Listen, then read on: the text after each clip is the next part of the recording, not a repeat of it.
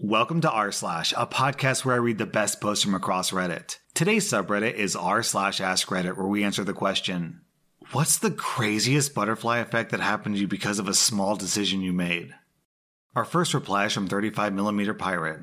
My wife got an email from her old colleagues the day we returned home from our honeymoon asking if she wanted to star in a short film they were doing for fun. She said sure and asked if I could come along, as she knew that I had an interest in movies, but at the time I worked in life insurance and was miserable. It was more than an interest. I'd always wanted to make films, but I never made the right connections with people and didn't know where to start.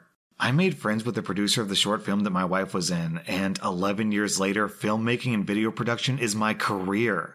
I've shot feature films, short films, video for TV and web, and all over the world because of that one email to my wife. It changed our lives.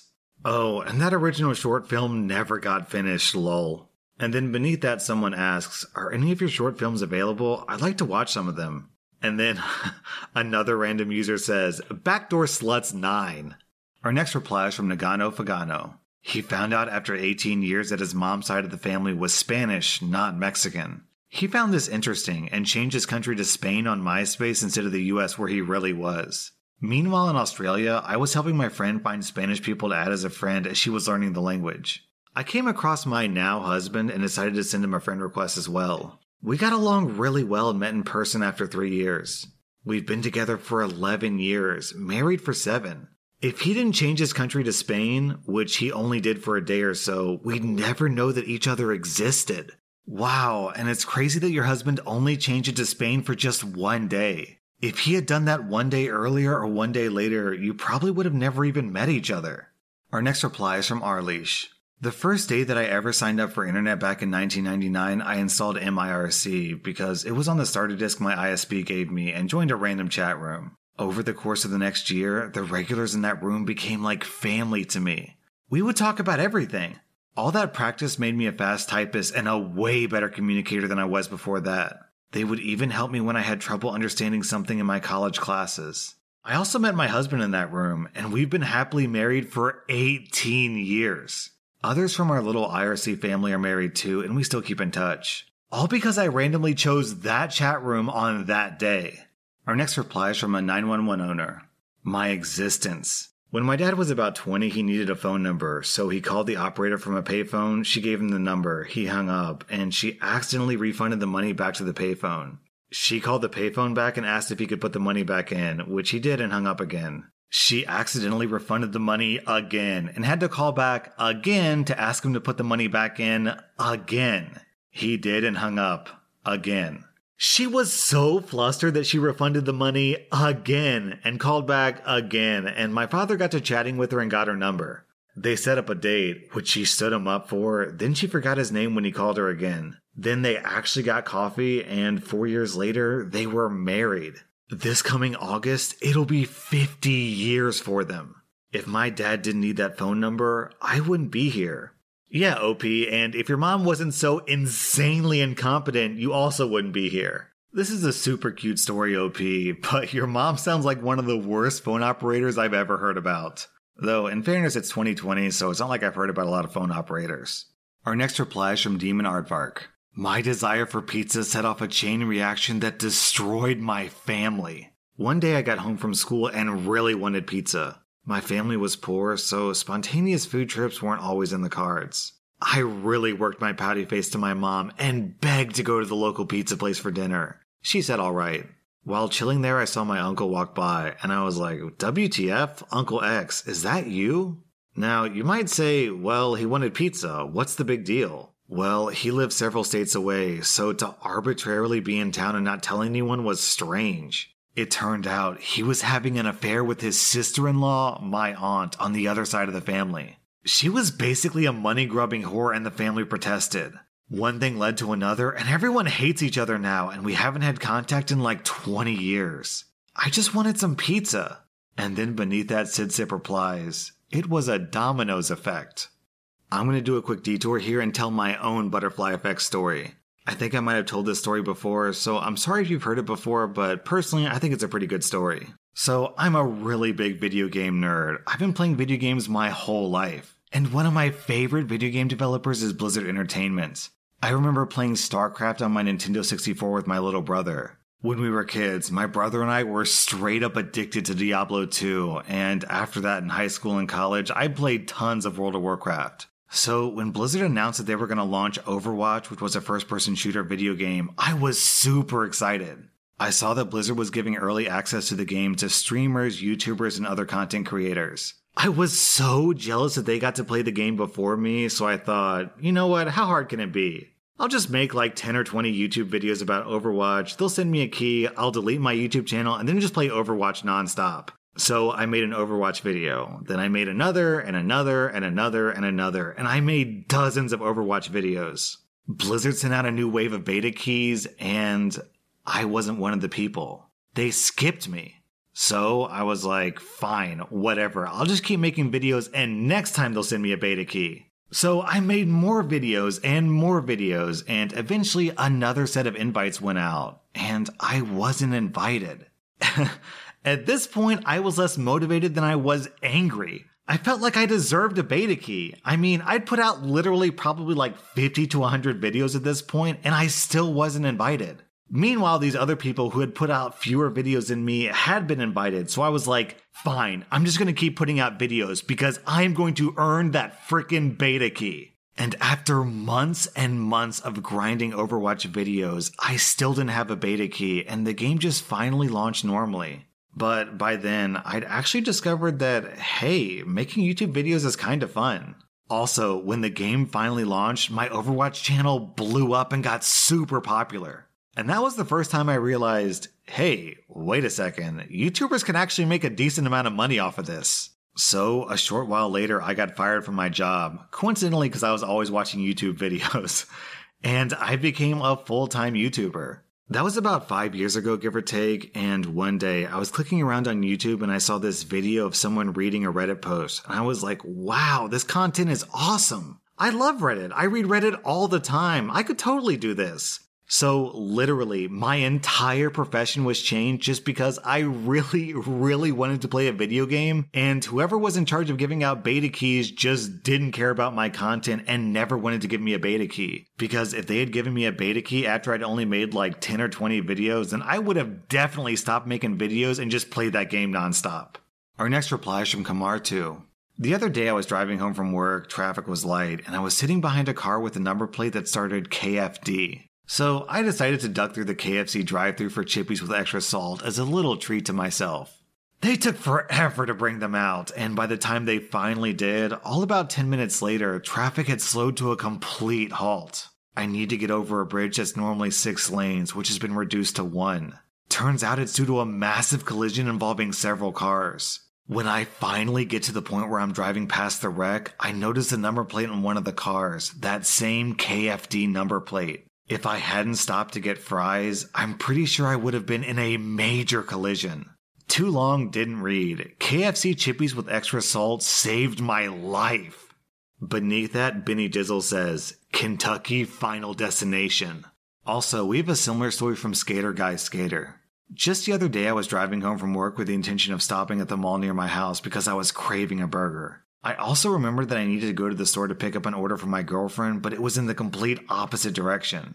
I made the decision to pick up the order for her instead and then head home. Not even 10 minutes after that decision, I get a message from my friend that there's an active shooter at the mall and it was being evacuated and was surrounded by cops. If it wasn't for my girlfriend's order, I would have been in the mall at the time of the shooting event.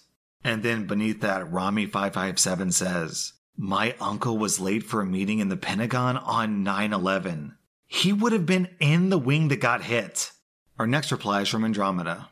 When I was in 8th grade, 13 years old, I had a really long bus ride home, so I would pass the time by reading. One day, I faced the very serious situation of having nothing to read, with only a minute to grab something in the library. And for whatever reason, I grabbed a book on astronomy. That book was amazing and grabbed me like nothing else ever had before. I remember being excited to realize that every astronomer on Earth was 13 years old once too. And that was a career that you could actually do, even if you were just from Pittsburgh. Anyway, today I'm a professional astronomer who studies gigantic space explosions for a living. There was a lot of work to get from that moment to this one, but I'm always grateful that I picked up that library book. Beneath that, ZRKO replies, right on, what was your major in college? And Linsage replies, Ursa Major, ba-dum-tsh. Our next reply is from Robot Monkey Shark.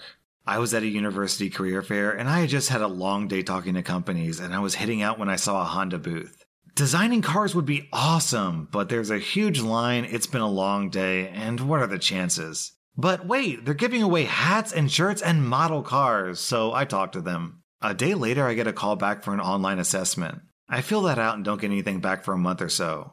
Then I get a call one night saying that I was an alternate for someone who canceled last minute, so they want to fly me up for an on-site interview.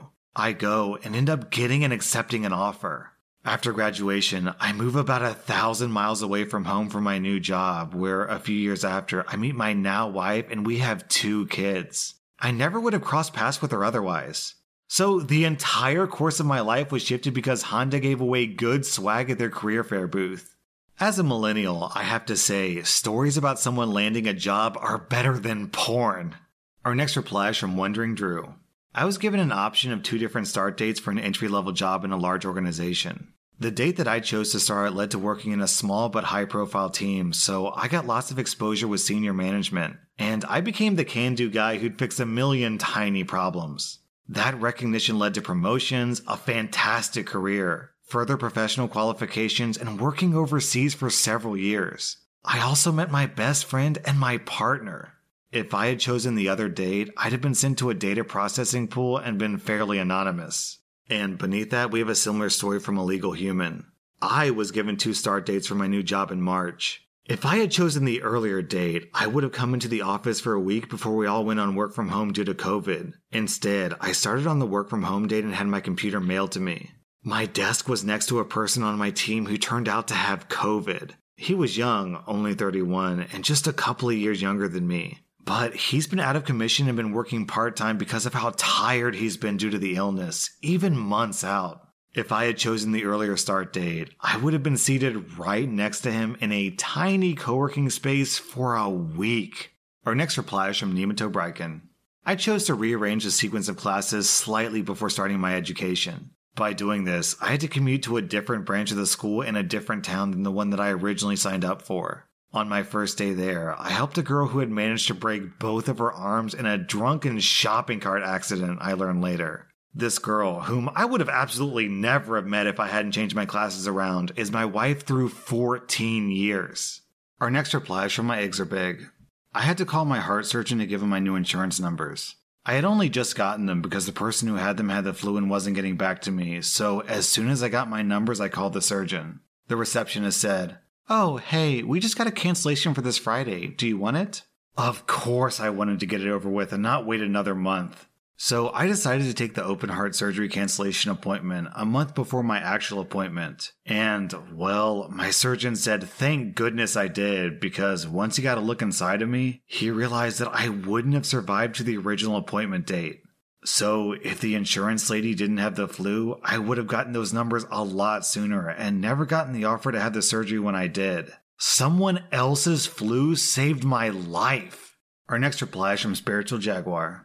I was always super flirty with the girl from HR, but we were always seeing other people and don't date at work, so when she left the company, I was bummed. A year or two later, a coworker asked me to search my email archives for something that he needed. I ended up stumbling across the farewell to my work friend's email from the HR girl, and she sent it from her personal email address.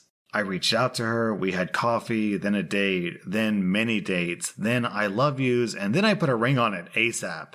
12 years later, and I'm extremely happily married. 2 goofy kids, 2 evil cats, and she puts up with my BS. We're huge Office fans, and somehow we never realized how meta it was to our relationship. It warms our heart to get so much love, and my wife is thrilled to be compared to Holly. I'm not sure I'm feeling like a Michael, but F it, I'll take it. Our next reply is from Yellow Horse Knot. In Afghanistan, I wasn't done with my coffee, so I passed on a trip from one base to another. There was another convoy a few hours later. Most everyone died who took the first convoy. My second cup of coffee wasn't even cold when I found out. Our next reply is from the Fifth Beagle. When I got out of university, I was looking for a job and exhausting all the online resources. On a whim, I looked in the career section in a print newspaper that was lying around the house.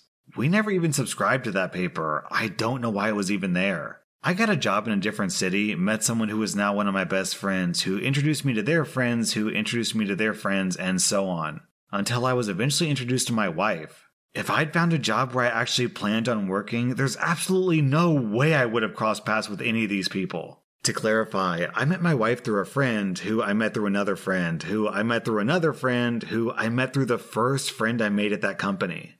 Our next reply is from Induced Daft Fan.